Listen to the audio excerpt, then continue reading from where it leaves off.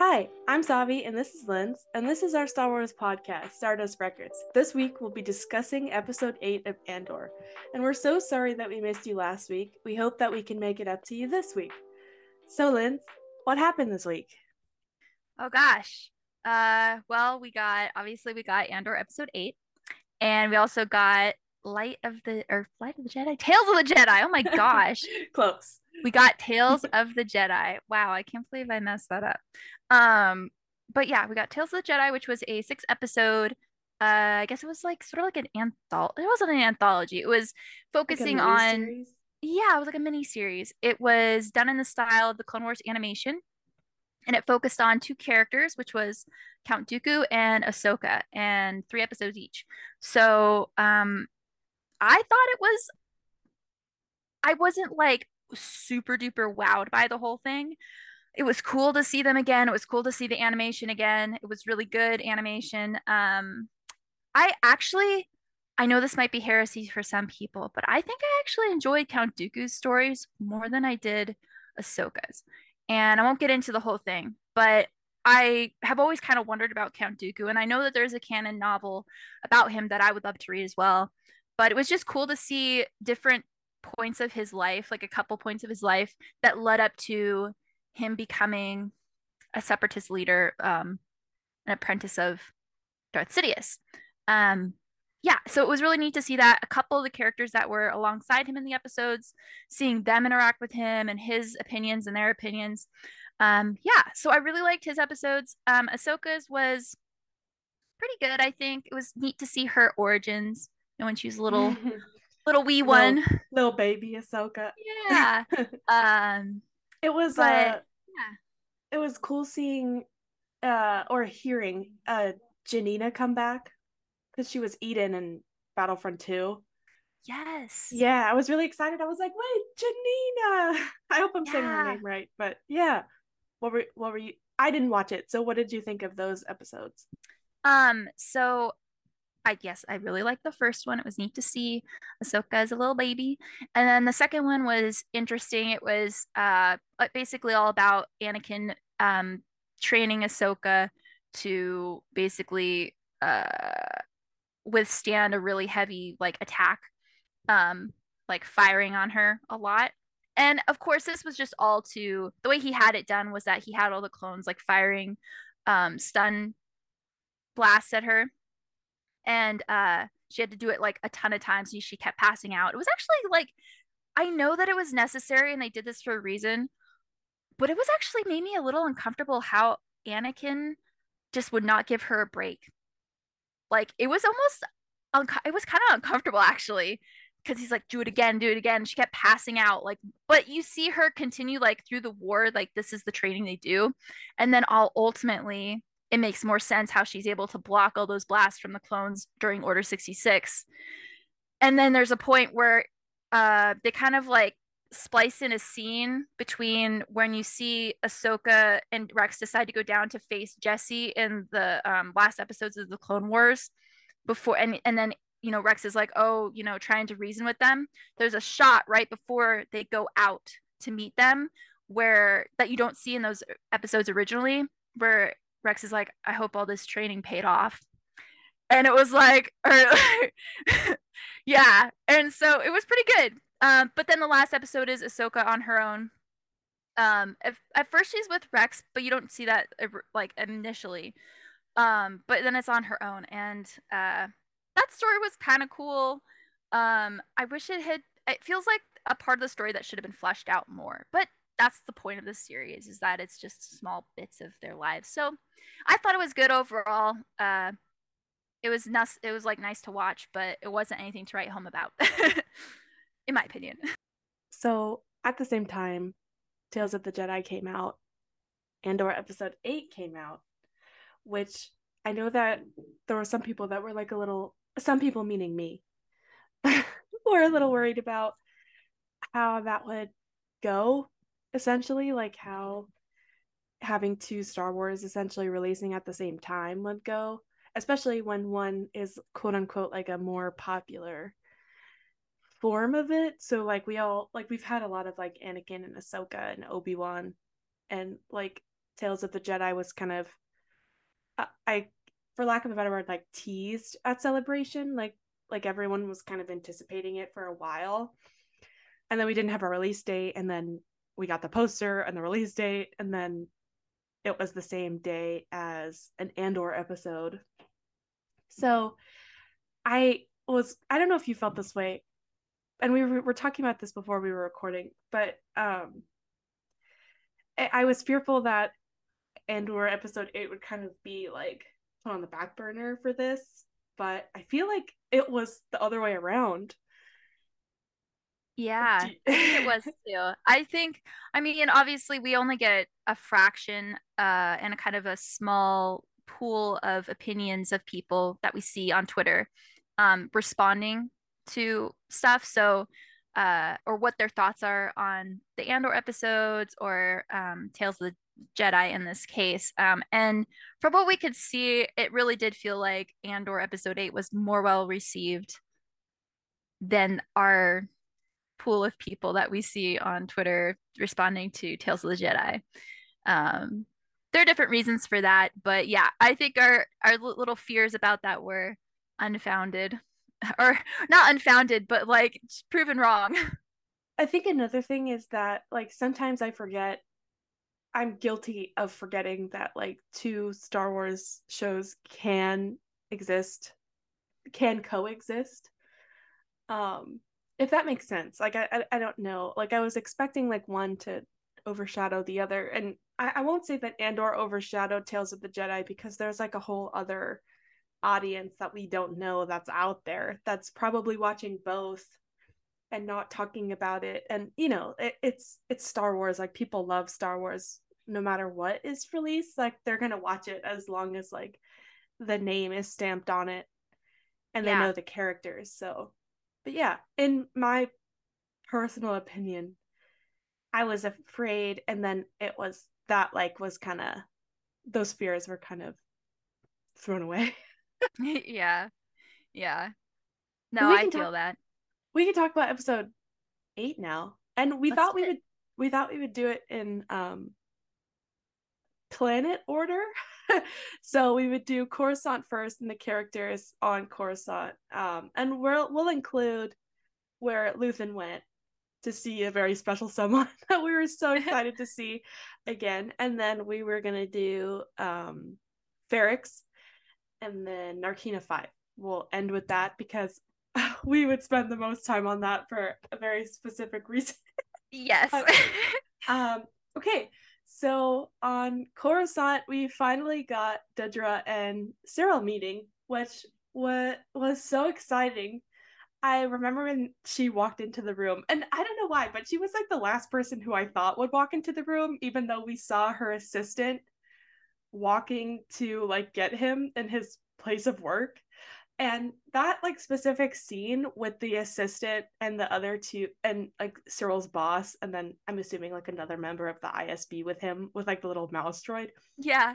they were literally in sync. Like I don't know if you saw that too, but the way that they were walking so in sync, and like it's such a small detail, but I haven't stopped thinking about it. The way that they are so like prim and proper, and like Yeah. there's no individuality with Yep. them, and it was such literally just like a couple seconds, but I haven't been able to get it out of my head. No, and that's a really cool point because it just those little things Mm-hmm. set like the Imperials apart. You know what I'm saying? Like it sets things apart. And it reminds me of when Denise in an interview was talking about how she found how she was gonna walk and like how she was gonna stand. And one of the crew was like, or maybe it was the director, was telling her to put her hands behind, try putting her hands behind her back, to hold like the way they do, the way they stand. And she did, and it was like, and she was walking like that, and she said it was like it just clicked from then, like that's who she was, and that's like, so that reminds me of that. Um, but wow, so Cyril has been busy. He has been putting in requests, or not requests. Yeah, I think what was request. It was basically he was trying to find information about Cassian, but Hmm. um he was saying Cassian was all these different things as an employee of the Bureau of Standards, I think. Or he Yeah. was like auditing, not auditing him, but like trying to submit info, like trying to get information about Cassian through his job. And What I noticed this parallel, and Jin is going to come up in every episode, I think that, but the last thing that he mentioned was one of the same reasons Jin was tried. It was the forging of imperial documents, yeah. and that's one of the things that Draven says, and it's in the book. It's in Rebel Rising. So when they said that, I was like, I feel like somebody read Rebel Rising. Yes. Yeah, Yes. Oh, and that was so the Leonardo DiCaprio gif where he's like snapping and pointing at the TV. yes. Yeah. Um, and so when Cyril is taken in, I just love how he's unapologetic about what he did. Like you could tell he's unapologetic. He's like, please listen to me. Like he's a little bit intimidated, but also not. Like he's trying Yeah, to get through to Dedra, and Dedra's just like doesn't care. Like she thinks so little of him, but he's like, no, freaking listen to me. And the fact that he didn't actually write the report on Ferrix, but he had to yeah, when sign it. yeah, that it's like Blevin trying to hide, almost like trying to. I oh okay, almost like it reminded me of the part in the meeting where I always forget his name. Um, Pedagas or Pedagas Partagast? Partagast, Partagast? where he was Yeah. like, the little that we actually know has been troubling. And then it reminds me of like Blevin probably didn't put everything in that document for the same reasons. Exactly. And then people not, the steer guard employees, like not reporting the N95. That is the mask name, not the N95. The Star Path unit. No, Yeah, you're good. okay. The Star Path unit, and they didn't report that either. So the quote unquote rebels, they're not really like rebels at this point, are like known as that, capital R. Um, Yeah. they were getting away with a lot, it seems. Because the empire, the bureaucracy, the people in charge of these different sectors and everything, they didn't want to be in trouble. Yeah, So it they were basically they were basically hiding the rebels for them. and this reminds me of the episode of the Bad Batch. This was like a weird thing that came into my mind, I guess, and it's been a while since I've watched it, but the what is it called? It's War Mantle, when they like remove the clones and they bring in regular people. I remember that there was like hesitance. I think so. Whatever. I know English, but there was reluctance to bring in regular quote unquote people because of like the difference in their opinions, and that's what this made me think about, is Yes, like that's such a good point. the like reluctance to bring in people that weren't born to, because clones were made to fight To be in the war. loyal. Yeah, to be loyal, and like, good soldiers follow orders, but then they bring in people with like their own individual like mindsets and ideals and thoughts, and then things start kind of going south or not the way that they Yeah. want. So yeah, I No, think that's that. a good point. That's a good point. Thanks. No, because I hadn't like that's yeah, because when you get different individual like personalities and desires and agendas, because everybody Mm-hmm. has a different agenda, and it's hard to get everybody to be on the same page, even if there's like, all these regulations in place that are you're supposed to be following. They weren't. Yeah. And so that definitely, yeah. And then with Dedra, she's like trying to trying to get Yularen to give her what she needs for Ferrix. And he's like, Mm-hmm. this is quite a list or quite a wish list. And she's like, yeah, Yeah. but it's nothing compared to all this lost equipment that that we've just Yeah. been losing. So Yeah. it's better to just do this, find the people that are stealing our stuff, Yeah. and like, And I was so like when I watched that scene and they're listing off all these things that she wants. Mhm, And I really think it has to do with that ship that we see in some of the trailers mhm, that Luthen is attacking. Because it's got like dishes on it, which are like listening devices, like a surveillance communication ship. And it's Imperial. And it reminded me of one that we saw in Rebels, and I looked it up and compared it, and it does look very similar in like its use, like what it's used for. And so I'm wondering if that's one of the things that she requested, and that Luthen's gonna like destroy it so that the Imperials can't like call out of yeah. Ferrix. I don't know. Well, what's so interesting is that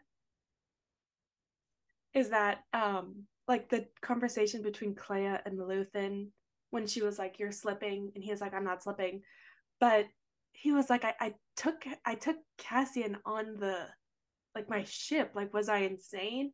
And then it just makes me think about like how Luthen sees so much potential in, and I won't get too much into this part, but Yeah. sees so much potential into Cassian that it's going to eventually in Cassian that it's going to eventually lead to what you just brought up. Like that planet in that scene is Ferrix. Like, I'm so pretty he's sure. going to go back to Ferrix.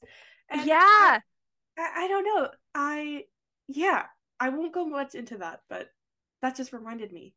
it's exciting. And oh, another thing, the Partagast, the Yeah. commander, I don't think we'll he ever figure out his name, but I know in his every name. single episode we're going to be like, what how do you say it? What was his name Um again?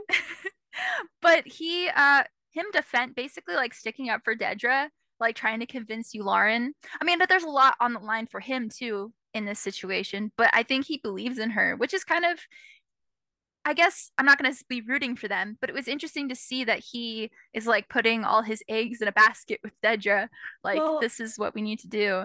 what was interesting is that in episode 7, when Blevin and Dedra are kind of going at it at the meeting, and then he's listening, and he is essentially, the thing is that he knows that there's like um a power, I don't know the name for Struggle? it. No, like Blevin is a man, and Oh, Dedra's yeah, a like woman. an So imbalance. there we go, a power imbalance between them, because he says that when we first meet Dedra, essentially, and then Hmm. in that episode when he's listening to Dedra and she's defending herself for doing what she did, and Blevin is like, "Imagine if we had all acted like that," and then Pendergast is like, "Yes, imagine," because the way she acted literally like opened the door. Like, she caught Luthen's mistake with everybody like swept under the rug, like she brought to light. So I heard him defending her in front of Yularen was huge, I think, Yeah. because, Yeah. and if what you said, I think that you said this to me, I can't remember, but if this was because, like, if Callus and Rebels being able to go to Lothal and like take an entire starship with him because of rebel activity is because of what Dedra did, then that's like an insane connection. And Yeah. yeah. Yeah. No, for sure. Because I love that because it's so subtle, but it makes so much sense considering the time that this is happening in, like the year that it's happening in. So the fact that the rebels of activity on Aldani caused the Empire to like put more faith and more give the ISB more power. That's why that's probably why Callus was able to take a whole like Star Destroyer to Lothal for a couple rebels. So I did want to talk about Cyril a little bit, like going back to it, because I know we were talking about him earlier, but there was a quote that he had said where he said, "Is there, can we ever be too aggressive in preserving order?" And somebody brought up the fact that like Cyril doesn't realize that what he's doing is wrong in his own head. And I think that that is like the form of the scariest of this scariest like antagonist, because he doesn't realize what he's doing is wrong, like what is in his head is what's right, like he's convinced himself. And I don't know, what do you think about that? Like, do you think that he, I guess Yes. I'll ask you, like, do you think that he knows what he's doing is wrong, or is he so blinded by bringing like Cassian to justice that he doesn't realize that it is wrong? He thinks that he's preserving order the right way. I think, yeah. So I think that he doesn't have the same mentality that Dedra has. Dedra Mm-hmm. knows that there's like she has a more, not, I wouldn't say aggressive, but she's definitely more, I guess insidious would be a way. Like she knows what she's doing. She knows the cost and the effect of the things that she does. We know that she's probably, I mean, we know by the end of the episode that she has experience in torturing people and getting information out of people. So I feel like if Cyril was faced with that, or I don't think that Cyril is capable of doing what she is doing or what she has done. I don't think that I think that if he saw it, it would affect him. I don't think that he would be able to stomach that. Um, Yeah. I And think that he, go ahead. sorry, in that new trailer, the new like promo tile picked thing that Star Wars has posted, he's on Ferrix with the clothes, and he's like the clothes of the people, and he's essentially like caught in the explosion. So I do wonder if he goes against like everybody else's orders I, and he sees the like shit that the Empire has done. I don't yeah, know. no, and I think that he doesn't realize, I don't think that he has seen what the Empire has done. I don't think he's experienced it. And I don't think that he's aware of how awful they are.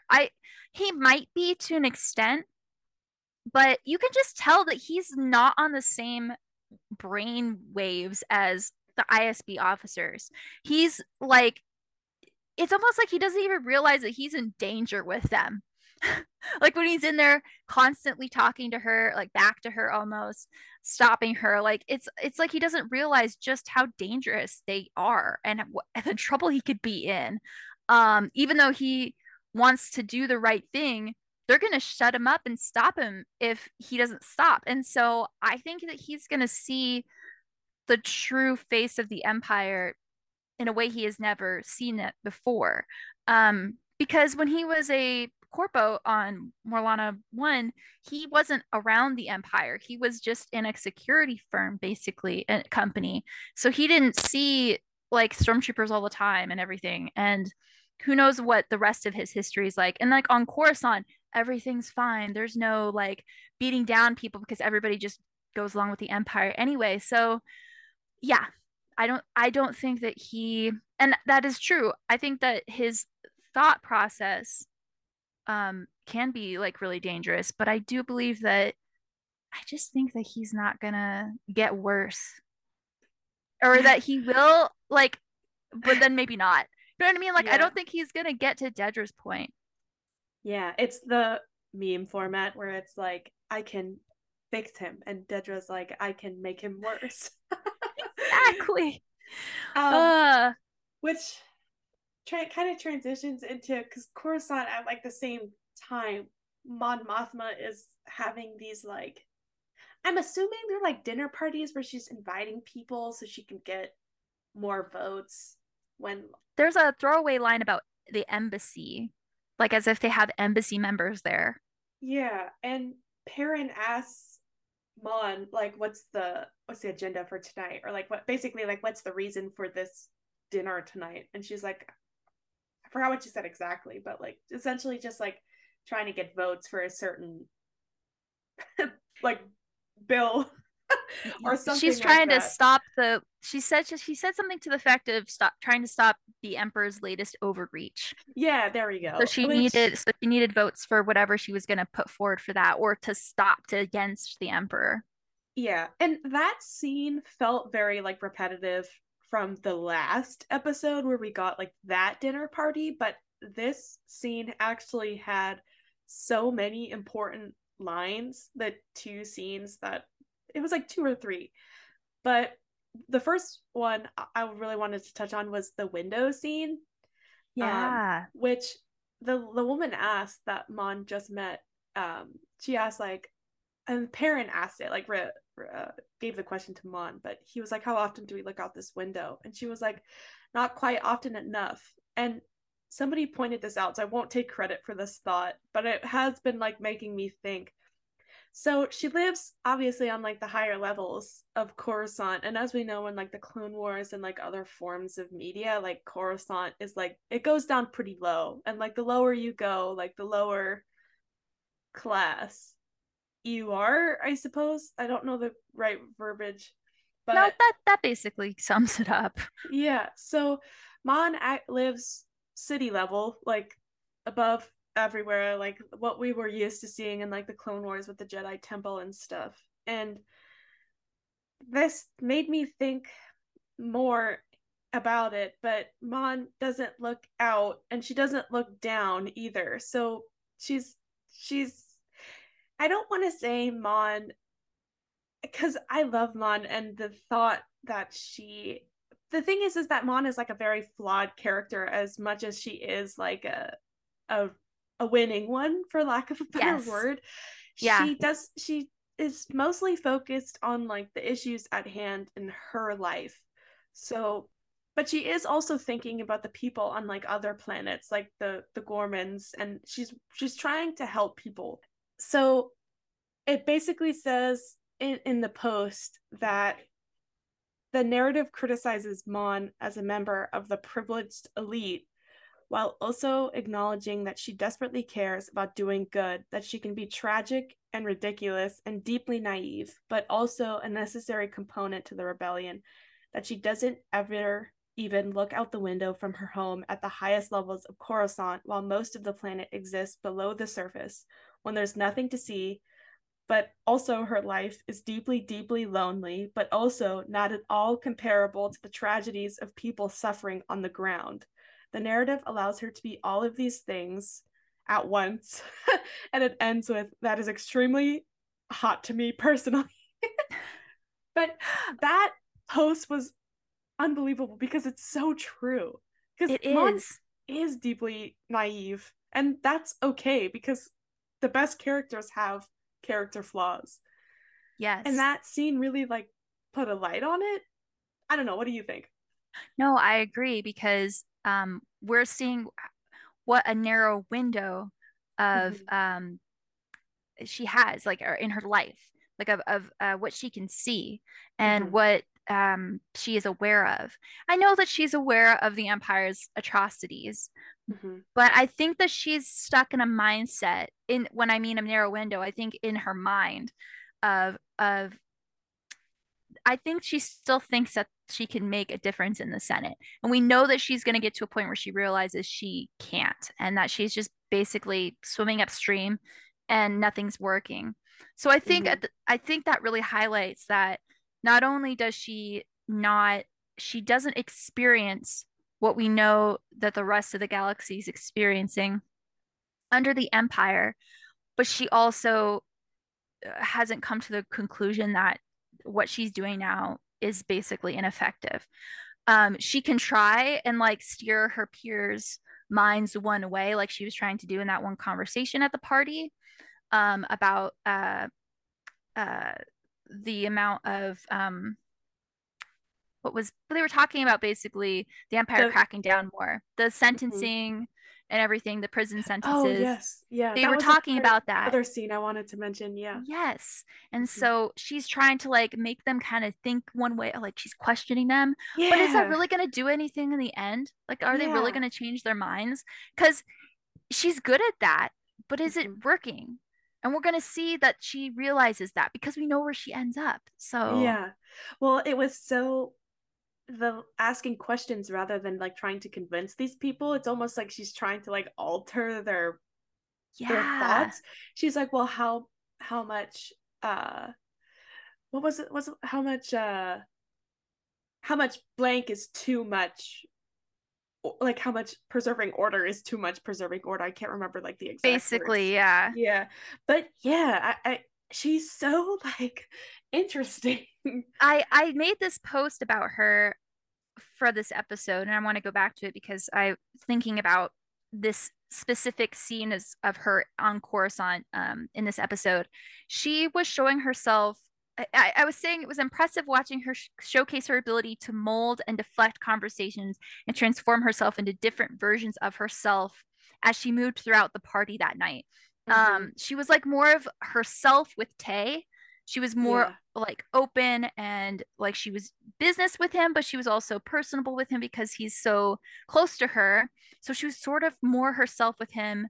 Then she was like amiable, but like unyielding. Yeah. Like when she's asking questions and leading the thoughts of her peers. But then when she goes to the couple at the window that she's never met before, she's all bubbly and uh She like had pleasant that, and stuff. yeah, that like permanent Yeah. smile. And Yeah. then And you then see, sorry, you see that, no, oh, it's yeah. just so good. You Go. that transition with Lita. And I don't know if anybody else noticed this, but do you know how last time she was with Tay and Lita came up, and then how this time Lita came up? Mon says it like the exact same way. Like she has this Rita. rehearsed where she's like, Yeah. Lita, like every time. And then Yeah. I feel like Lita just sees right through it. And I feel like Lita She's like, I already is, met him. yeah, she's like, I already met him.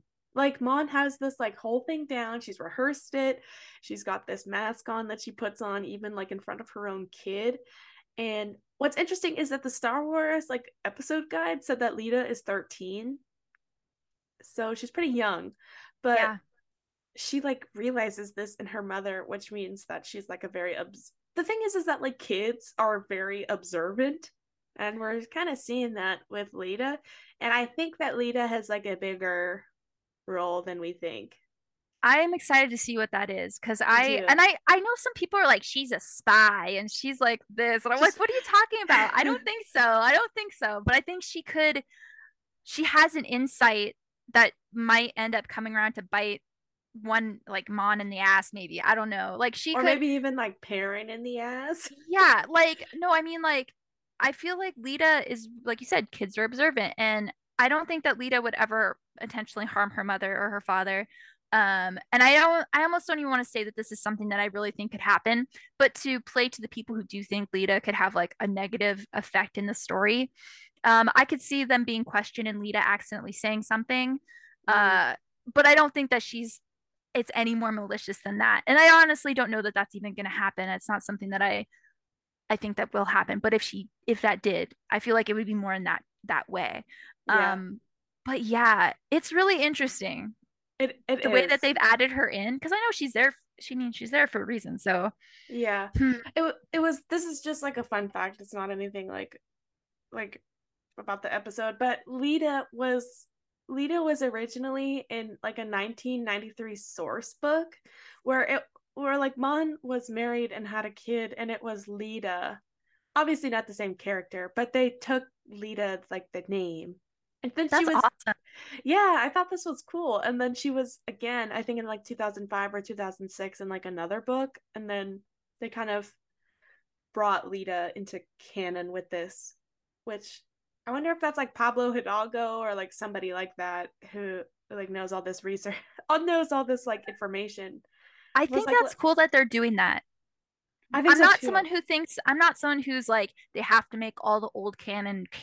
I'm not that kind of Yeah, person. Or it wasn't even canon back then, but I'm not the type of person who's like they have to bring all that old stuff back. But I do believe that hey, why not? If you're going to make Mon be married and have a kid, why not name the daughter Lita? Like that's yeah, just I think that's really cool.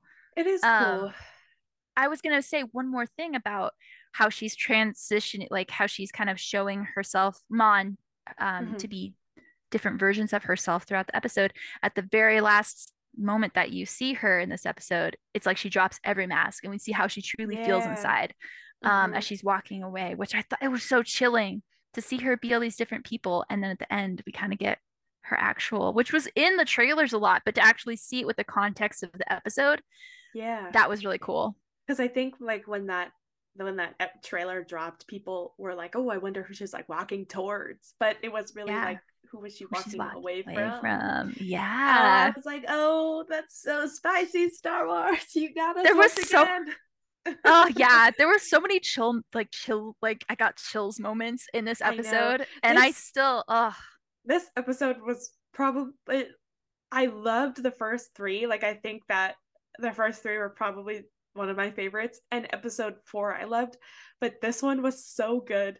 I think it like bumped its way to the top spot. yeah, for me too. I mean Yeah. I love the whole show. I can't Yeah, really all of say it's there's any good. one episode I didn't like, but this one I specifically I adore this episode. I feel like we're get the next episode's gonna even be better. I And know. I don't Oh, want to and pit it's them an against arc. each other, but I'm just so excited. Um Um, oh, yeah. Jinx. We're so But connected. yes. That leads me into Ferrex because now all the stories are kind of like coming together. Oh, wait. Uh, What about Luthen? Did we talk oh about Luthen and yes. Clea? No, we Sorry to did not. interrupt you, No, but no, Luthen it's and totally Clea. okay. Let's go. Uh, Let's jump right into it because we I got a mean, very because important cameo that we can't not talk yes, about. yes. It was Saw Gerrera, spoilers. But Oh my gosh. big day Um, for Rogue One girlies. well, okay, hold on a second. Do we want to Oh, go to sorry. Ferrex first because of how it ends and leads into Luthen and Clea? I guess we could jump around. I don't know. I'll Because let you what's pick. okay? Well, oh, we'll just Luthen and Clea. We open with Luthen trying to get Clea's attention, and she's Mhm. like, Clea, what? Like walks in, and she's listening to Bix trying to contact them from Ferrex, Yeah. and she's adamantly against answering. And she's like telling Luthen what Bix is wanting. That scene felt like such like a juxtaposition or like a parallel at the same time to, I don't want to compare characters, but No, but Clea's like Clea's dedication is so similar to like Cyril's dedication or like Dedra's. It's two opposite sides of the yes. spectrum. Yeah, Okay, and yeah, it's so yeah. like Luthen is like, yes, like we could pick up, like we like she might know, but Clea is so like adamant on being careful. And you could she tells that to Vel. She's like a calm maid is just as dangerous as a calm received. She is like so, and then like the whole reaction to her, she's such an interesting character. Clea talking about like Terriman and Skeen, she was like, Vel was obviously like deeply affected by all of their deaths after Aldani, but Clea's like, like you win some, you lose some. And I was Yeah. like, oh, we are seeing like the type of people in the rebellion that are so just as This dedicated. Yeah. oh man, this actually made me think. I know that you might have some things to say about this, but her the way that she is reminds me of Draven. Oh, okay. Is I have to think about it. A little bit, like with the Mm-hmm. willingness to do what needs to do, Yes, quote it just unquote, hit me. needs to Yes. be done. And Mm-hmm. she's like, you got to go kill Cassian to Vel. Yeah, okay. She's definitely, Can you yeah. see it? Which is funny because a lot of people are saying that like Belle is a lot like the Cassian kind of in Rogue One. Which I can kind of see. I can kind of see it too. I think people are mostly saying that about like they're comparing Vel and Cinta to Jin and Cassian. Oh, yeah, yeah, yeah. Yeah, so I think in that context, but like Vel as a person, I don't think so. But like in the context where she's a partner with Cinta, then yes. Well, okay. And so if we go along with this thought, she doesn't want to, she's like, tell me to cut off Ferrex. Like she's telling Luthen, she's like, Yeah. come on, give me the okay. And I feel like I don't want to just keep bringing up Draven, but I do believe like the intelligence operatives probably towards like Kraken, General Kraken, and Draven are the intelligence operatives underneath of Mon Mothma eventually. And I feel like they probably have a very similar relationship to her as Clea did with Luthen. I know Mm-hmm. Luthen's a little bit more, I don't want to use the word extreme, but I feel like Luthen and Mon is going to be a lot like Luthen was in some ways. Mm-hmm. You can sort of see the parallel there. But I feel like Draven would be like, "Hey, Mon, tell me that like I want to do this. We need to do this. Give me the okay." And she's probably the one that's like, about Yeah. certain things. Mm-hmm. And then sometimes, which this brings up another point about this conversation. Sometimes we see that they go against their leaders. Like, so Draven never told Mon Mothma that he told Cassian to go Yeah. kill Galen. And so Clea, I don't think that Clea told Luthen that she told Vel to kill Cassian because Luthen's like, oh, aren't Vel and Cinta on? They're on Ferrix, right? Which they've been on Ferrix. Mm-hmm. Mm-hmm. Like, did Clea, like, did he not? I And don't there's know if he knows that Clea told her to do that yeah, because and she was there's telling Vel, Luthen doesn't. Did she say that Luthen didn't know she went to meet her or that she shouldn't be there? well, Belle was Like, I should essentially be here. like why didn't he come? And then Clea kind of explained why it was her instead. But there's definitely like the implication that But did she, yeah, if that she Luthen probably didn't even tell know? Luthen. Yeah. Mm-hmm. Which So, if yeah, which I like it looks like it's weird because now we have the facts about Vel that she's a rich girl trying to run away from her family. And then there's been a lot of chatter about Vel either being Luthen's kid or even like Mon Mothma's kid, but we found out that like Lita's there, but like I don't know, she could be neither of their kids and just like be her own person. But like I don't know. I think that there is more to all of these characters than what we're being shown, and then it's all gonna like come to light very yeah, soon. yeah. But it was just interesting to see their dynamic, how it's from the moment we first seen them, we're like, oh, she's just an assistant. She barely talks to this. Yeah. And we're like, oh, she's very much involved. She's probably even going, I don't want to say she's undermining Luthen because she doesn't. I Mm-hmm. don't think that's her goal. I think her goal is to try to get Luthen on the same page because she basically says that. She's like, come on, I need you to wake up. I need you to like, we got to, things are in motion and we need to like be acting that way. Well, my So, what I really liked about this scene as well is that when she was like, "You're slipping," and he's like, "I'm not slipping," and then she said, "I know." Like it feels like she's like seeking to understand in a way. I don't know how to yeah, describe it, but yeah, she's no, definitely I one I want to see. know more about. Yeah, no, me too. Um, yeah, that was such an interesting scene. Yeah, And how then we see Luthen go to uh Sawyer. yes, and I'm trying to remember. I know that doesn't really matter in the end, but This is uh this is essentially like a couple months after spoilers for Rebel Rising, but like it's a couple months after Tamsia Prime, which is where Luthen went.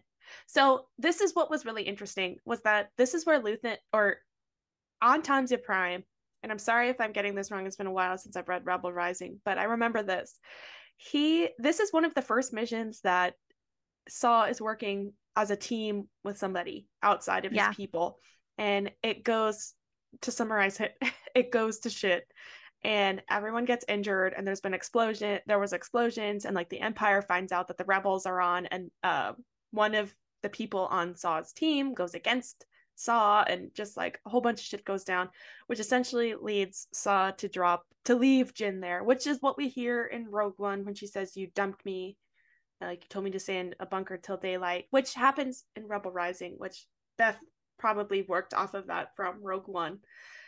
But Hmm. it makes me think like that scene in Andor where he's refusing to work with other people. It like makes me wonder if that's the reason because he just worked months before with other people. It put a lot of his team and himself and essentially like his daughter in danger. And then now we see this Saw. Does this make sense what I'm saying? Yes, yes, it does. Okay. And I thought this was interesting how they're playful with each other, like, oh, it was you that did Aldani. He's like, no, it was you that It did was Aldani, so you funny. I had know? to And giggle. He then was like, "Was it you?" And he was and like, then "Was it he's like, you?" he's like, well, now I know it was you. Yeah. But then he's like saying he's saying like, aren't you tired of like being behind the scenes or whatever? Saw says this to Luthen, and then Luthen says, aren't you tired of fighting with people who agree with you? Yeah. Which I was like, oh wow, but that tracks. And Saw's like, oh but like that tracks with his character. I love how they really preserved Saw's character and his how he's definitely for the cause, but in his own way. So yeah. And then one of Saw's lines, or was it Luthen, where one of them says, "Oppression breeds rebellion." I think it was Luthen. I think so too. That was such. That's like peak Star Wars. It I. is. It's the writing in this show. Like the pen was on fire when they were writing it. I Yeah. the impact that these lines have had that have like opened up so many windows in my brain over it. Like every piece of like rebellion Star Wars media that we've gotten now feels like it was put the like I don't know how to describe it. There's been like a light shining. I don't know. It felt so like surface level, but now everything feels so much deeper. Yes. There we Yes. go. I feel like this show and everything that it reveals Era, to us about, yeah, yeah, I think it's gonna make reveals. everything else richer. Yes, that's Especially, exactly. Yeah, I want to oh, rewatch Rebels after Andor is done. yes, exactly. I was about to say this will make Rebels uh so much more impactful. It already was. Yeah, Um, knowing everything that came just before during like the first season, we're already making those connections with the Callus bringing a Star Destroyer yeah, to Lothal and him having so much power, but he's yeah. just an ISB agent. So yes, I am so thankful for this show. And I thought it was interesting, going back to Saw, how he so we're talking about how he doesn't like want to work with other people, and how Luthen's like, hey, come on, you gotta work with us. Like, we're not gonna get anywhere if we Hmm. don't come together. And so when Luthen, or not Luthen, when Saw is like, all these people, he's naming off all these different like rebellion groups that Hmm. are like fractured, or they're different, they're not all together, and he's like naming them all off, and he's saying they're all lost, and so what are you? And Luthen's like, I'm a coward, but I'm the person that's trying to like tell you we're not gonna win, we're not gonna Yeah. pull this off unless we come together. And And I feel like that yeah, was a really important line because vulnerability is like really important in these times. Like when he's like, "I'm a coward because I'm afraid that the Empire will like essentially to summarize what he said, he was just like he's afraid that the Empire is going to overcome the rebellion. Like there won't be enough rebels to overtake." Does that make sense? Like I'm just trying to yeah, summarize what he said. they And won't that that we won't ever be able to fight the Empire. That's what he's yeah, saying. which it's we know that they will be, but he doesn't know that. He essentially just right now has this like dream, which makes me think of Saw's line in Rogue One where he says save the dream.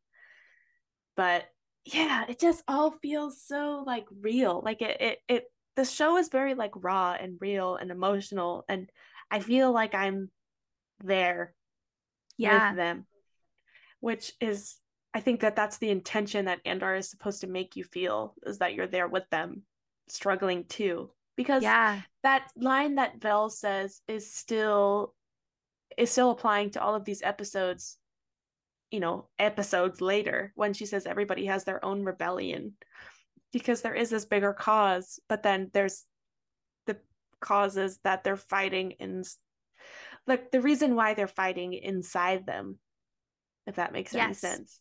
Like they all have these reasons, and it's just interesting to see. Like I think I made a post about this, but it's so fascinating to see how each character displays that, like why they fight or why they're hesitant to fight or why they're afraid or why they're brave enough to fight. It's just every actor just does like an amazing job with it, and it's so yes. cool to see. and I don't think that I know that we keep praising it, but I think that it deserves all of this praise. Is that I don't think that we'll ever see a Star Wars like this again. I But we, I agree. I thought that with Rogue One, and now we have Andor. So who knows? Maybe Andor will inspire a future series or something like that. No, and when you're talking about how impactful this series is, and how I feel like it's very relevant to, I think it's very relevant to current affair or current events. Um, the stuff we experience in our lives, or other people do more so than even us. But um, I there was a quote recently because there was a Toby Haynes interview, and he was talking about how he was Oh having a yeah. conversation with Tony, and he was like basically to the point, he was like, is this really on Disney? Like, he said the first thing he said to Tony was like, this is Oh really yes. bold. He's like, this is really bold stuff. And Tony was basically like, yeah, it's all conscious. Like, I'm making a point with this show. And so we're right to read into this. We're right to feel connected, and that it's yeah, we're right to feel all these things about the series because that's the intention. I love that. I love it. Yeah. It's that I think it was the Hollywood Reporter. I can't remember, but that whole article was like a really interesting read. And I hope we get more articles like that because it just really, I feel like humanizes the show or like more than it already is. Going off of the quote, just saying the full one. Is this on Disney Plus? I was really shocked. That's the first thing I said to Tony. I was like, this is bold stuff. And he was like, yeah, it's all conscious. I'm making a point, which is that's exactly what Andor is doing both in the show and I feel like in real life as well. In the show, they're all trying to make a statement. And Dedra says that in announcement. She said they were like she was like, this wasn't just a robbery. I think that this was an announcement. Yes. Oh, the chills I just got. And it's so, which makes me want to talk about the Ferrex arc with Bix and Brasso Let's do and it. Marva. There was just like a lot that was said, but like wasn't touched upon, which I hope that they will. So I'll bring up the first part, but like when Bix and Brasso are talking after they're visiting Marva obviously is, she doesn't feel good. I think that we're gonna see an outcome from that, and I'm not prepared, but um Brasso mentions the Daughters of Ferrex, and she was the president of it. And I want to know more about that because I feel like that is going to be touched upon in the next Ferrex arc, which I think is 11 and 12. But Yeah. um she I don't have much to say about that besides that. Like I just think that when Brasso like mentioned that it is was not just something that was supposed to be in passing, but it also could very well be because I know that we see a rebellion on Ferrex. So who knows? But that also led Bix to say that she was trying to open the floodgates under Hotel Bridge to let the rebellion in and take them by surprise. And then in the trailer, we do see Cassian on Ferrex again, underground. And I think it's all going to come together. So I And there's genuinely, water. yes, that's what genuinely makes me feel that everything that is being said is important later. Yeah. So That's why I love getting into the nitty-gritty of every piece of dialogue, because there's literally no shot, no piece of yeah, dialogue that is throwaway in the show. that's exactly why I think that like the Daughters of Ferrex thing is going to be and it's already been proven because of that trailer shot that like the thing that Bix said about the floodgates is obviously going to come to life again. Exactly. But it just and then leading like a lot happened, but also like not too much happened. But like with Salmon, so his name is Salmon Pack, but you know they were calling him Pack. He and then I have so many thoughts coming into my brain at once that my mouth can't. But like Pack is who told Bix about Luthen. So obviously Pack knows a lot more about Luthen than Bix does. And she says this to Cassian. Cassian thinks that she's lying in episode 7, but she's not. And obviously, like, Bix is going to Luthen for help because she thinks that he knows where Cassian is, then he's not picking up, and then Luthen doesn't know where Cassian is, and blah blah blah.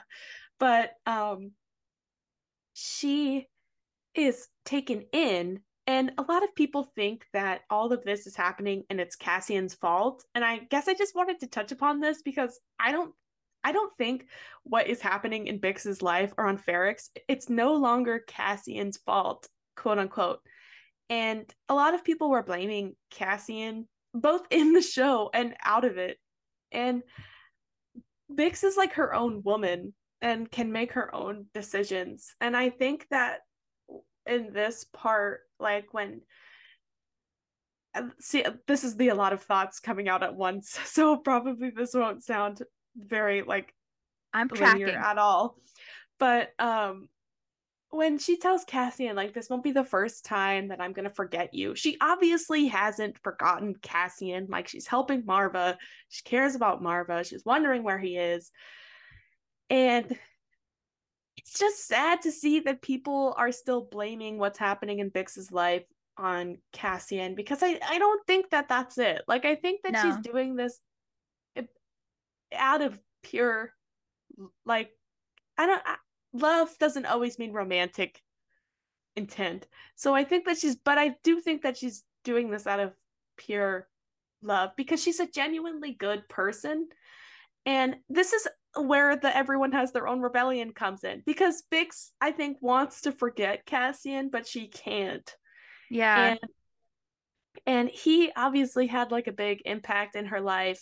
And I'm not saying this in like a romantic aspect at all. I think that she's genuinely having like a difficult time. And it's hard because they none of them realized that the imprint that the Empire was making on the galaxy would be so big. And I think that it's finally coming to life now because Bix and Cassian's like business was obviously succeeding when they weren't paying attention. And now the Empire is, because of Dedra, and Bix is getting in trouble, and his pack is getting in trouble. And I want to hear what you have to think though, because I could go on No, for a no, while. yeah, I believe that Cassian is definitely not at fault for this. I think that I don't know that you can really place blame in Yeah. this whole situation. You just can't place blame on people. I You think I think that the only blame is the Empire.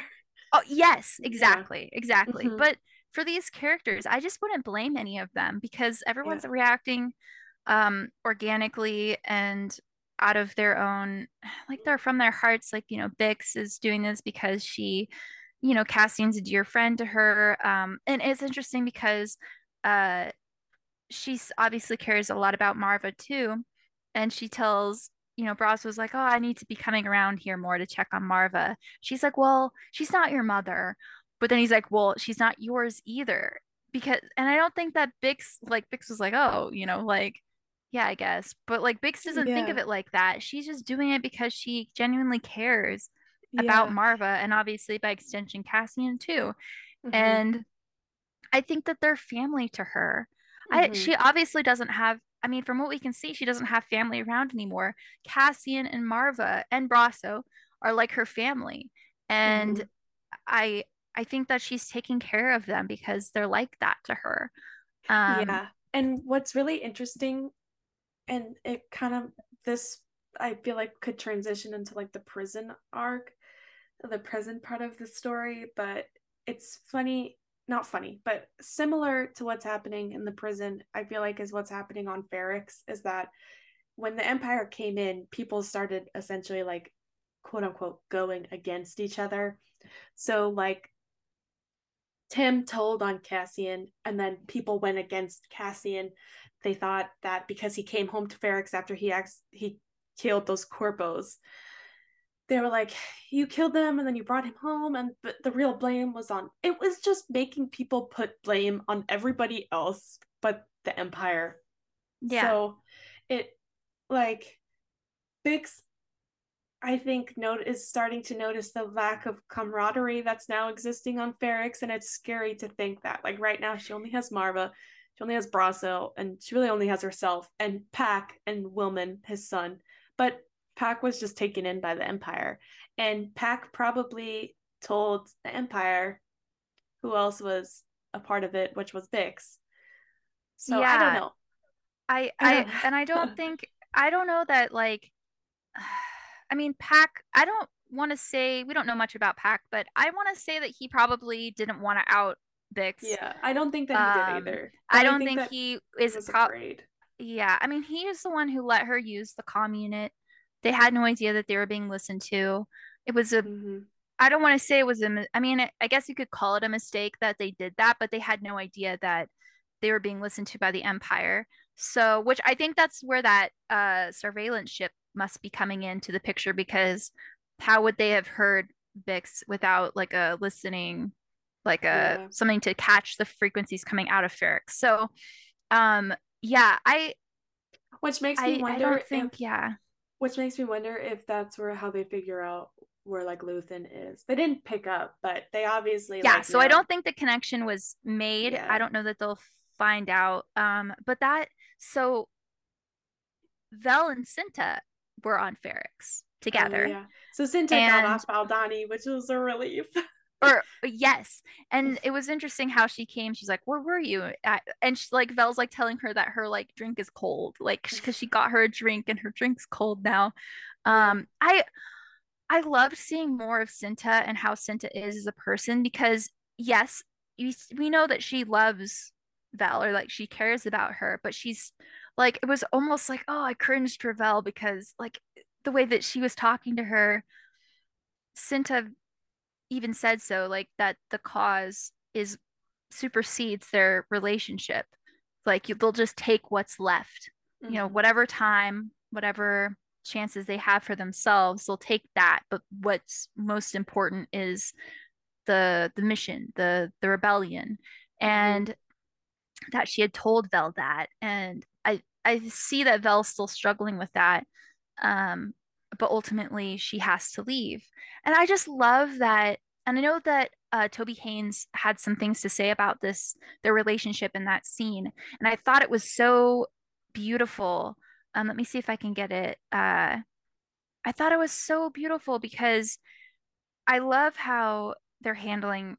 What do you think? Do you like how they're handling their relationship? How we're seeing their relationship? I do. I like that it's I like that we are seeing the two, like we're seeing a couple, like a unit, and the two different responses to what they're fighting for in that. So like Vel obviously I think that she wants to fight, but I just think that she's also tired in a way. Like she wants to be with Cinta. And that's what the scene with like the cup with her drink was kind of reminding me of, is that she was like, it's cold now. Like she wasn't saying anything about the mission. She was just like focused, like, oh, I got you this, like very mundane. Yeah, And yeah. then Cinta was obviously like scouting that there was a place to stay. I'm excited to see where they're going to go with it. Like Yeah. seeing them together again. We know, unless they cut this scene, there was a shot of Vel on Ferrix Oh, in the yes. trailer, but we didn't see that in this episode. But there was also shots of Saw and Luthen in the trailers that we haven't seen yet. So is that him coming back to Saw? Or are those not in it anymore? I Yeah. wanted to see those, and so I don't know. But regardless, we know that ultimately leaves, and it was such a cool like scene The where like mirror. Vel's looking out the Yeah. window, and then like Cinta's also looking out a window, and then it goes to Cinta. I didn't notice this on the first watch through, but is Cinta looking at Marva's house? Because it shows what she's looking at. She's looking at a house across the street from the where she's staying. It looks It like could Marva's be. front door. It Because who definitely. others? It's not Bix's front door. Mm-hmm. And they were talking outside of Brasso and Bix were Bix. talking outside of Marva's house in Mm-hmm. that scene. I think that Cinta is like casing Marva's house because they're trying to find Cassian. Mm-hmm. Why wouldn't she talk to Marva? Oh, please, Cinta, be nice to her. If she goes to talk to her, please be nice. Yeah. Well, But no it one looks like she knows. Yeah. What's I don't want to say funny, but what's funny is that no one knows where Cassian is, and no one I don't think will ever like find. They're gonna find. They're never gonna find out, but I think he's gonna come back. Like Yeah. that's what we see, and he's gonna escape prison and stuff. But Yeah. which leads me into it. I've been wanting to talk about it this whole time. This has been the hardest I'm episode to dancing in my record. seat. I'm so I know. excited. Um, so we were really excited about this arc for multiple reasons. I'll start off with a funny story. But so in the first episode, we talked about how like Lindsay came to my sister's wedding, and at my sister's wedding, I was in the wedding party, and we were about to do this like funky thing where like the wedding party is announced and we all come out, but Lindsay was at her seat and I was back where I was supposed to be, which was far away, and they had like food for us, and I was handed this like I was handed this like piece of bread with cream cheese, a cantaloupe, and it was wrapped in like prosciutto, and I had been looking forward to that all night. And then I got a direct message from Elise, and it was a screenshot from the trailer, and it was it was Melshi, and I remember that the this is so gross. I'm sorry, but like the food came out of my mouth because I gasped. I was like, are you sure? And she was like, yeah, no, like that's definitely him. And we only knew like the beach scene with Melshi and Cassian. We didn't know like how we were gonna get there. So I ran to Lindsay, something I was definitely not supposed to do. And I was like, check your phone right now. And I ran I know. back. I was like standing there and I'm like, And yeah, so that's how we found out that he was going to be in the prison arc. But we didn't know that until then. But, this is leading us into why we were so excited about this arc. But yeah, that summarizes it. But yeah, we were looking forward to episode 8, and we've been calling it the Melshi Renaissance.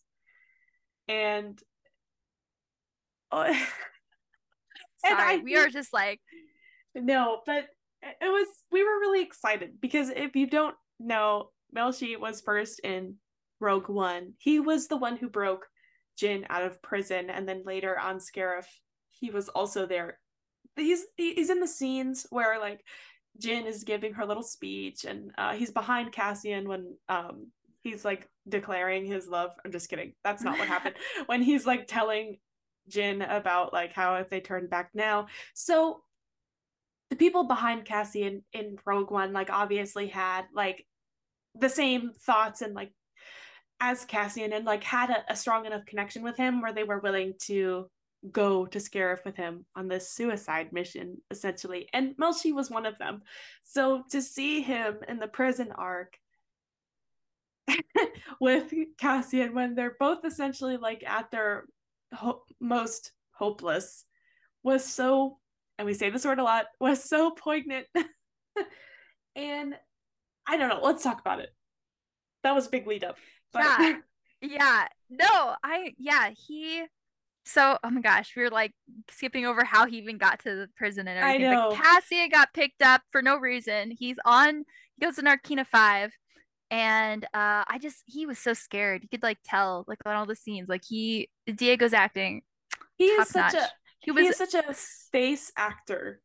It reminds yeah, me of Tom Hardy with his voice and how like Christopher Nolan likes to put Tom Hardy with a mask on in a lot of his films because he's such yeah, like an eye and voice actor, and that's yeah. very much like Diego, I think, But but with he doesn't have his to say entire much. face and his body language. Yeah, like I He is think so good. that Cassian only had like a handful of lines, but it Yeah, felt like he said so much more. yeah, and I think it has to do also with not just his face acting, but with the direction of the camera work as well was so Yeah. good because every time he would do something or look to something, there was a relevant shot to his either his emotions or his that you could tell or his like way he was Yes. looking. Like It the was so good. sorry, like the ice front. the like constant like Yes. eyes front, and his eyes would go front, and we would see Cassian with his hands on his head, and then he'd look again, Yeah, and then we'd see his POV, and then it'd be eyes front again. I was like, oh, this directing is so top notch. I can't believe this is a Star Wars it film. But is. So he gets there, and it was interesting how I don't know what his title would be. I guess he's what do you call someone who runs a prison? a warden. A warden. So I Yes. suppose he's a warden, addressing them and saying like, "Hey, I bet you're wondering why we don't carry weapons," and then basically shocks them. And he's like, "That's only level 1 of 3." And Oh, I was like, "Holy crap!" the I actually can't watch that scene because of the face that Cassian makes in it. I've watched it It's so so many times, painful. and I've had to close my eyes, It's which so is painful to silly. see them in pain, Yeah, and it really is. and it's just ugh. So I thought that the prison scene was really interesting, and I won't take credit for this thought either because my partner pointed it out. So shout out to him. But the entire prison scene, he said, felt a lot like George Lucas's film from 1971, THX 1138 or 1138. But the prisoners in that are seen essentially with like the same clothes. I don't think they're barefoot, but they are wearing like very similar prison uniforms, and they are like electrocuted throughout the film. And the plot is really interesting. I'll read it just directly from the IMDb, but it is really fascinating to see. It says in the 25th century, a time when people have designations instead of names, a man THX 1138 and a woman LUH 3417 rebel against their rigidly controlled society. So it would be really interesting to find out if that was like a inspiration for the prison scene. I want to watch it to make the Yeah, that comparisons. I think. I mean, I feel like it must be. It has to be. I think so Um, too. I'll just make one point because when you say that, this is the nerd in me coming out, more of a Star Wars nerd in me than usual. The title, and especially the 1138, that is the uh Clone Commando number for Mm. Clone Commando Boss. I think it's Boss. From Republic Commando, and I'm pretty sure they brought them into canon now because they showed them in a Clone Wars episode. But that's the same number. I think it's CC 1138 is Boss. I'm saying that, but I didn't even look it up. Uh, It's and now probably I need to see it. it's probably right. Um, But that's like an homage too to it. And I never knew that, so I'm like, oh my gosh. Even their like sleeping area in THX 1138 is similar to the sleeping area in um the Andor episode, which is really interesting to see. And I wonder if they did that purposely, and I would love to know. um, but I hope that we will.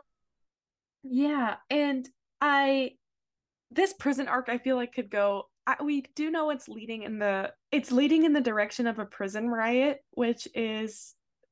I which is what we know because we see that in the trailer. But I just wonder how it will get to that direction because in the scenes with in the new little like promo tile that we got, we see Cassian talking to Kino Loy, which Andy Serkis returns to Star Wars. I I love was it. I love it too. I know that he's Snoke, and like a lot of people were like, he can't be in Star Wars again because he's Snoke. And people thought that he was going to be Snoke, and people thought that he was going to be Zeb, which I feel like would make more sense if he were in like season 2, but I'm glad that he's not Zeb.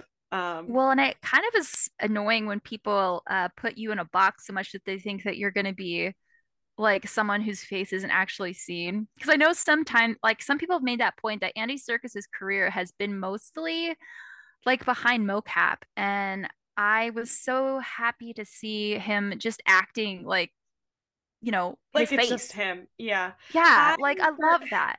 I have this memory of him from 13 going on 30. I don't know if you've ever seen it, but I have. It's been a long time. yeah, I remember when he was in that. And that's the last time. I know he's been in other movies between them, but that's the last movie that I saw him in. So it was just funny to see him in like a Star Wars this many years later. Yeah, And and he played as Gollum in Lord of the Rings. That was one of oh, his really yes. big roles. And so, yeah, I'm so glad that he got to be himself.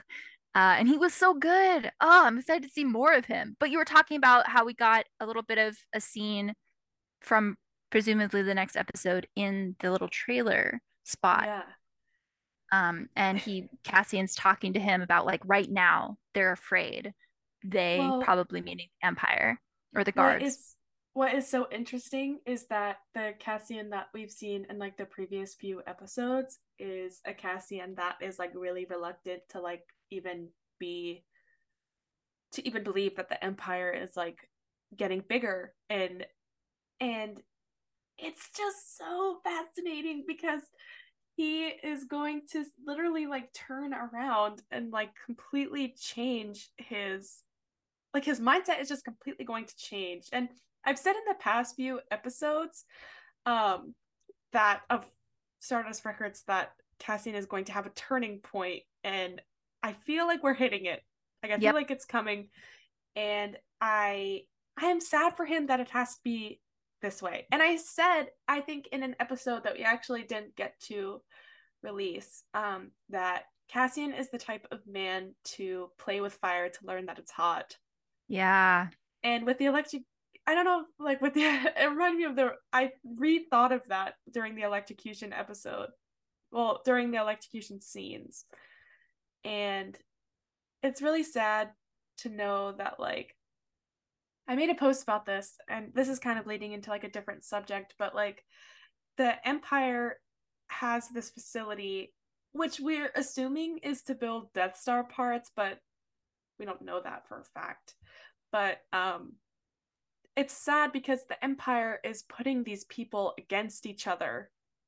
And Cassian questions Kino when he says that. He's like, we play against all these other tables, and I play against the other rooms. And Cassian is like, play? And he was like, call it what you will. And they it's like a it's like a big chess board for the rebellion, essentially. It's like so fascinating to see, but it's also really depressing. I won't call it anything less than that, but they're making them go against each other, and they're turning the enemy into each other rather than the real enemy.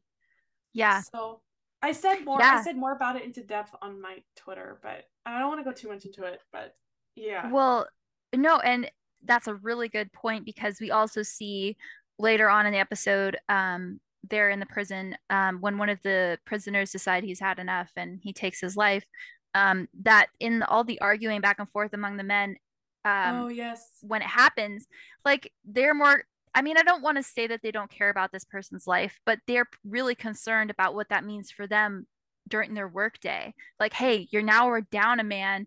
Now, this table's going to be like not able to keep up and they're going to get Mm-hmm. fried. And like, that's what they care about. And they're upset that he, you know, Yeah, ended his life when in I the think it was room.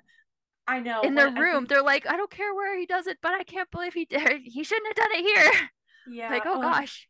when some people when they said that they didn't have any sympathy for him because they did it when he did it when they were sleeping, Yeah. and then the other half of the room was like, well, now you guys are going to be down a man. And I think it was Melshi who said this, but he was like, think about that when you're getting fried. Yeah, And yeah, he did.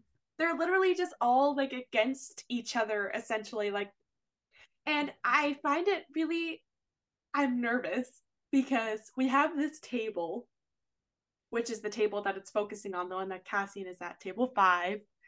And Table five we gang. table 5 gang. But there's an older man at that table. One who was emphasized in a scene that he is slower than all of the other men. So we have like Melshi tells Zal to help him, and then the other guy was like turn it around, but we haven't heard a lot from Ham. Oh. Yeah, and he was telling them to work. Yeah. In the first scene with them, he was like, work. And they're like, yeah, yeah, he's right. We need to get moving. Because and I was confused at first. But the time is very important, obviously, in their workday. And they were like down by 10 minutes or something in their, I guess in their that table specifically, I believe, was down Yeah. like 10 minutes. And so they Mm-hmm. need to like catch up. And I thought that was really, I guess they have that on their little computer there, or there's some way to track it because I'm pretty sure it was oh, I forget the guy's name. He was like kind of in not in charge of the table, but he was telling Uh, Cassian about everything. Tim. I think it was Timbok. Uh yes. And so Or some he Jembok. was like, Sorry. yeah, he was looking at like a little computer thing. But yeah, and I wonder what they're building. I know that we have thought a lot about how the irony of the terrible irony of the potential that it's a Death Star parts that they're building, which I would feel like could be a real thing that's happening. Someone said that I saw someone say that the kind of because it's like a star shape, but like the joints move. Somebody said that it could be like the bottom housing of a probe droid, and that like the legs come off of it. But I don't know. I don't know about that. Uh, but who knows? Because they make a lot of probe droids. Um, but I was also wondering, like, so this room probably makes one part, or the level makes one part, and then the next level makes another part, and so maybe they're all building one thing. We just don't know what the thing is, or maybe it's just a bunch of parts for the Death Star. Who knows? Yeah, because But that makes the I think his name is Ta. I'm so sorry if I'm getting the names wrong. I think his name is Taga or but he was speaking or he was doing sign to somebody across the bridge. So I do wonder if he was discussing like what they were building and like if they know if it's some bigger yeah, weapon. I don't know. well, I can't wait to see more. was he the one asking about rebel activity? Was he the one Yes. asking about rebel activity? Ho ho! Yeah, he was. So maybe he was a rebel or is interested in the rebels or ooh, all the little connections are happening in my brain right now. It feels really good. I know. um, but talking about the different levels and names for things in the prison, when Cassian's being let into, before he's let into the room, we can definitely see that the guards are like one of them's pretty flighty. He was almost giving Cassian like uh Den. I don't ask how I know his name, but his name is Den. It's because he was giving Cassian. I had looked up the actors and like their agencies usually like list who they're playing. And I think that he's gonna be in the entire prison arc because it's lists that he's in 3 episodes. I'm sorry, he's such a meaningless Okay. character, but No, no, no, no. You're good. You're good. We like these little snippets of information. But the guard that was, yeah, gonna let Cassian in, or who was like pointing the electric prod thing at him, yeah. he was almost giving Cassian counter orders, like stop, move, stop, look, Yeah, like yeah, he was yeah. really trying to, and that reminded me of like police officers that give like multiple orders and then it doesn't matter which one you follow, you're following the wrong one because they gave Yeah. you alternate like the wrong ones. That reminded me of that. But that scene is interesting because there's a guard that's late for I guess the switch of like a shift. One Mm-hmm. half, because I think it's like two guards work together like in a little unit.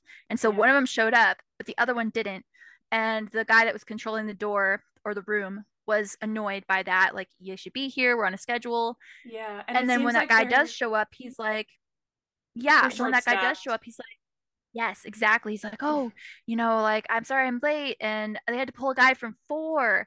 I guess he was on level 1. I don't know. Yeah. So it's interesting that it seems like they're short staffed, and that could be something that is really relevant for a prison break. And they had the boots, the special boots right outside the door.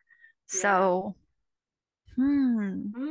all these little things like could be something. But I also want to bring up because this seemed I wonder why Kino reacted so strongly to Oh, Melshi to what? talking to Cassian.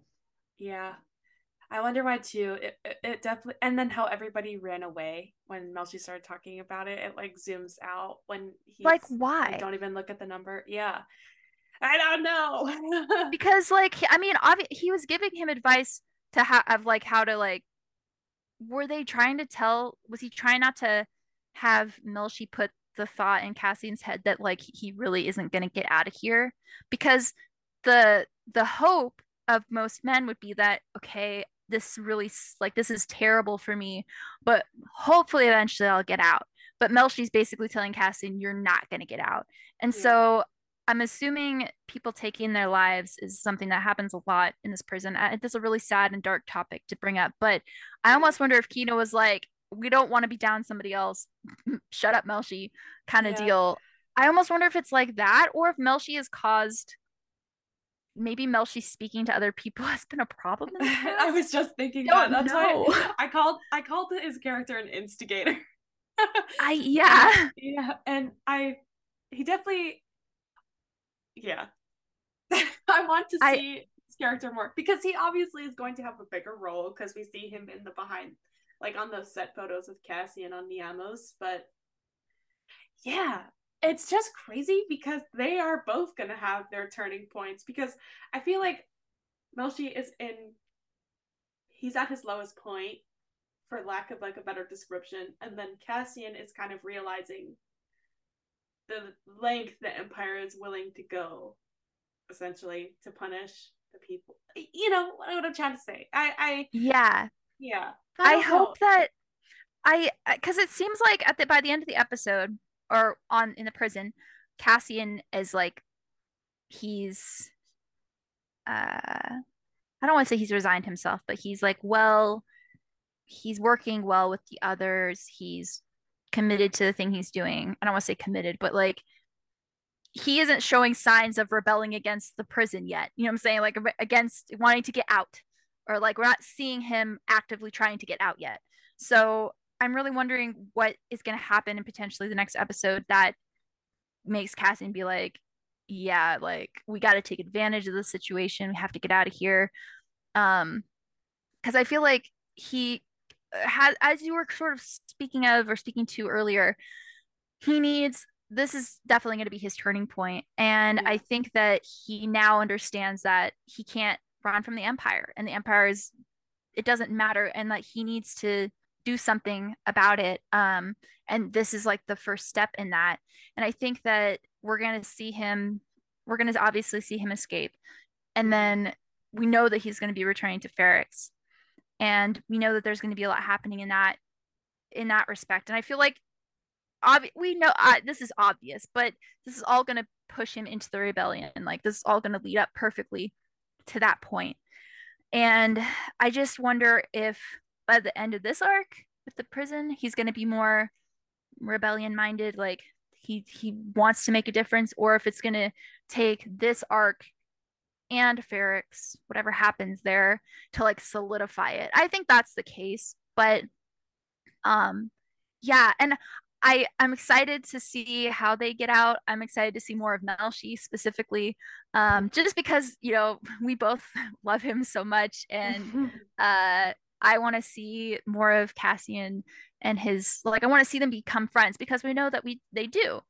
Um, That is something that yeah, I like wanted to touch on that we've been like talking about on Twitter and stuff. But like we know that Melshi was in Rogue One and like followed him to Scarif. So and like a lot of people didn't realize that it was like the Melshi, like the one who did do that with him. So it was so, for lack of a better word, adorable to like see people make that connection. Like it finally like, they're like, and oh, it it's that guy. yeah, and I hope that I hope that Duncan had like a nice day because of it, because everyone was so excited and like as they should. Like this is like a really like obviously we didn't know his character like practically at all in Rogue One, but they're like giving a minor character a bigger story. And it's not an Easter egg. Like the entire show feels like the Easter egg for Yeah. Rogue One because it's going farther into depth into now two characters and three if we include Saw. But it's it's really fascinating how like out of all the characters, they brought this one back, the one that was to the right of Cassian. And in the books, it said that they like asked Cassian like asked him, and this is the same guy who broke Jin Urso out of prison. Yeah. Like The that's one, so our favorite yeah. word, poignant, that he did that Because he considering basically this. yeah, because he told Cassian like just essentially just told him like just give up, like don't ever look at the number, like it's meaningless, like they'll leave, they'll get you out when they want you to get out, or you'll die here, just essentially that. But then 5 years later, this is the guy who's asking Jin if he wants to get out of Wobani, out of prison. And yeah, she beat him with a shovel, but it was like Yeah. he. I can imagine that Wobani like wasn't an easy prison to like. No. It was probably very reminiscent Yeah, of of it's. I always try to imagine that conversation, and I hope we get to see it in season two. But Cassian like assigns him this mission, and he's like, "Yeah, no problem." it's yeah, and it's cool because we know that I mean because Melshi was in charge of that mission to go get Jin and he sent K2 with him. So like we know that Melshi is trusted enough that Cassian would send his his other bestie with him. Like His his two BFF, besties, his two his besties Bethel. off to go get Jin. Like you know what I mean? I Um I I love imagining that conversation because I imagine like that Cassian did all of that work. Like he's the one who did all of like the paperwork and stuff or the data work or whatever. And then this is like this conversation or he's like, "Could you go do this for me?" And Mazu's like, "Yeah, no problem." And yeah, then yeah. comes He's like, yeah, back. sure. Well, I hope that we get to see outside of whatever we're gonna get of Melshi in the rest of the season. It'd be cool because we know that the next season in season two is gonna be three The four episodes per years. year Yeah. leading up to Rogue One. And it would be interesting if there's an arc that brings Melshi back and we get to see them working together in the rebellion, like on a mission, the two of Mm-hmm. them. Or Yeah. in some capacity, or even if it's just a scene to kind of solidify, hey, they're besties and they're in rebellion together, or you know what I mean, like Yeah. something like that. I just, please, please come back for season two, Duncan. I please come back. Um, There were a yeah. lot of people So that were excited about his return already. Some people who were pleased to see it, and then like people who weren't expecting it, who saw it, who got really excited. So yeah, hopefully that this won't be the last of Melshi, just this one arc.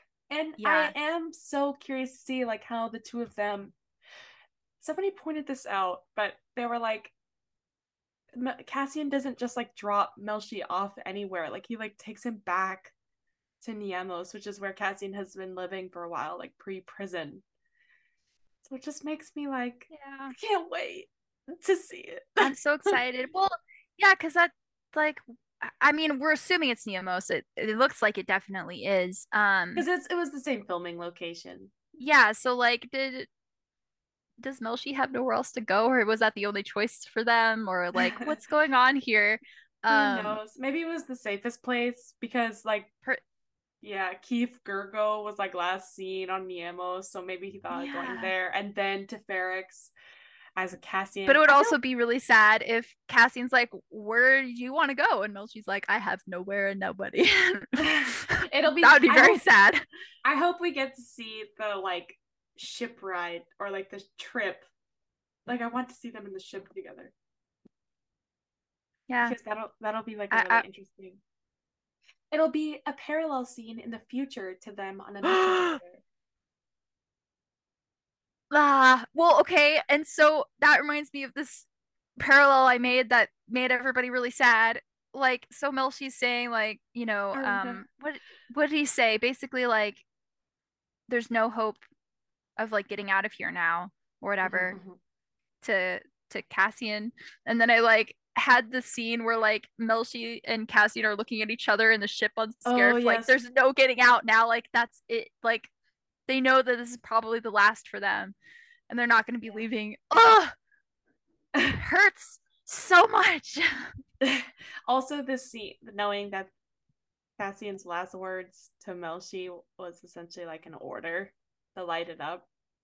Not Mm. even like a proper goodbye, or not that that was Cassian's fault or anything, but that's just sad. Oh, it So hurts so badly. no. We could talk Uh, about this all we could. episode. Yeah, but We could. I think that's a good place to wrap it up. I think so too. We're All excited for right. the next one. We are. That's all that we really have to say. I'm just really excited Yeah. for more of our who's no longer a glup shitto. He went He's mainstream. yes. Yes, our little guy. He's like now a big guy. I Our little know. guy is now a big guy. Well, I hope now that he's a Big big time. guy, I hope now that he's a big guy, we enter into the world of Melshi capitalism. Yes, I need more I need merchandise. Like what the heck? Why don't we I'm sorry. I'm sorry. But like he didn't even get a Lego figure. He didn't even I get a know. Lego figure. What is I'm, this? it's not. It's Capel not and the right. other guys did. It's not fair. He only got his like face on like a helmet, but it wasn't even his helmet. They just said it was a Scarif helmet. Like what the heck? Melshi erasure. It is. We need We'll more of we'll him. I want a we'll, Funko Pop. we'll avenge you. So there was that reminds me of this tweet where it was like, I feel so connected strongly to this character and emotionally affected by them. I need their Funko Pop. But it's true. It's true. I want to be able to like little like tap his little head and he's like And then it like wobbles. Yeah, it yeah, I the need to be boost able of to put him next serotonin. yes, I need to be able to put him next to Cassian, give him a little wiggle. I just need to see him. I it's also like I just feel like it'd be so nice to like have made it. Like when you are a Funko Pop, you've made it, I think. That's so So true. Like the if yeah, the lo-fi beats study girl can have a Funko Pop, then Melshi can. yeah. I What the feel. heck? Yeah. Or like if Winnie the Pooh. Okay, well Winnie the Pooh is like a really that's a But like, terrible no, you're comparison. right. No, sorry. But like Oh, the other partisan characters, they got Funko Pops. We saw them for point oh two yes, seconds. so true. No, you're I like mean, I so love right. them. All the Yeah. love to them. I love Moroff or whatever how you say his name. But But Mel, she what needs his own. we need Rogue One Melshi because he has the cute little cap. Yes. Oh my gosh, he looks so cute in that. Oh, with the Pocket little oh, sized.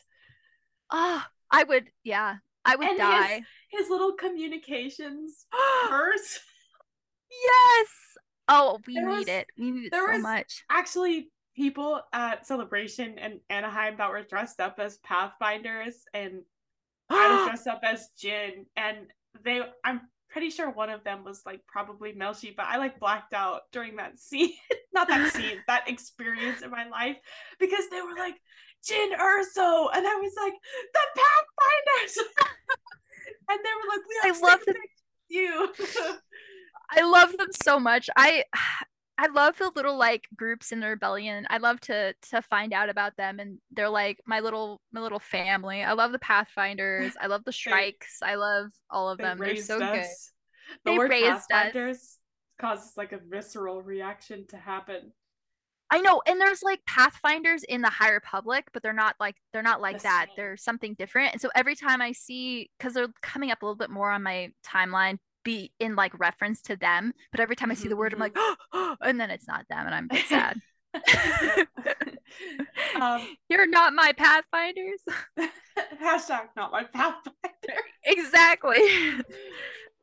Thanks for tuning in to this week's episode of Stardust Records. We'll see you next week for a review on Andor Episode 9. Till then, may the Force be with you.